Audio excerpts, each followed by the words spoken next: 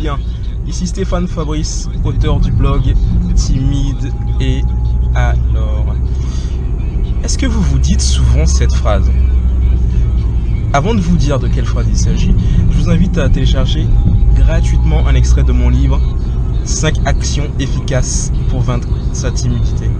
Vous avez le lien juste en bas, il suffit juste de cliquer dessus et vous pourrez télécharger cet extrait qui vous apportera, ma foi, pas mal de choses intéressantes et d'actions à faire pour pouvoir vaincre votre timidité. La phrase dont il s'agit, c'est tout simplement « oui mais ». Est-ce que ça vous arrive souvent de vouloir faire une action et juste avant de la faire, vous vous dites tout de suite « oui mais ». Ah. Et est-ce qu'après avoir dit cette phrase, vous faites quand même l'action? Je parie que non. Généralement, lorsque vous souhaitez faire une action et que vous commencez par vous dire « oui mais », vous ne faites pas cette action.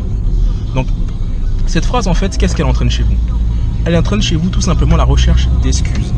À partir du moment où vous souhaitez faire quelque chose et que vous vous dites « oui mais », vous allez trouver tous les éléments pour ne pas justement faire cette action.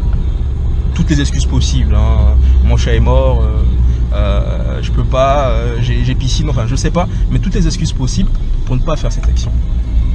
Donc, qu'est-ce qu'il faut faire? Tout simplement, arrêtez de trouver des excuses.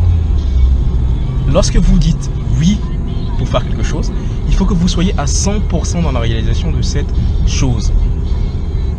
Le mais entraîne tout de suite son contraire. C'est-à-dire, vous ne pouvez pas dire oui, je vais faire ceci, mais lorsque vous dites mais, c'est sûr que ce contraire va arriver, vous n'allez pas le faire.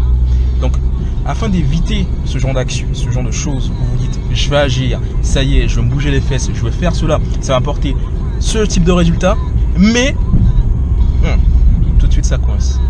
Donc moi ce que je vous invite à faire, c'est éviter dès maintenant, lorsque vous allez faire une action, de dire oui mais. Vous dites oui, je vais la faire. Point barre, c'est tout. Et comme ça vous agirez vraiment. Voilà. Donc n'hésitez pas à vous abonner à ma chaîne parce que je vais vous partager pas mal d'astuces, pas mal de cas en fait concrets pour vous permettre tout simplement de vaincre votre timidité. Voilà, il suffit juste de cliquer juste en bas, vous abonner. N'oubliez pas, vous pouvez télécharger un extrait gratuit de mon livre 5 actions efficaces pour vaincre sa timidité. Salut.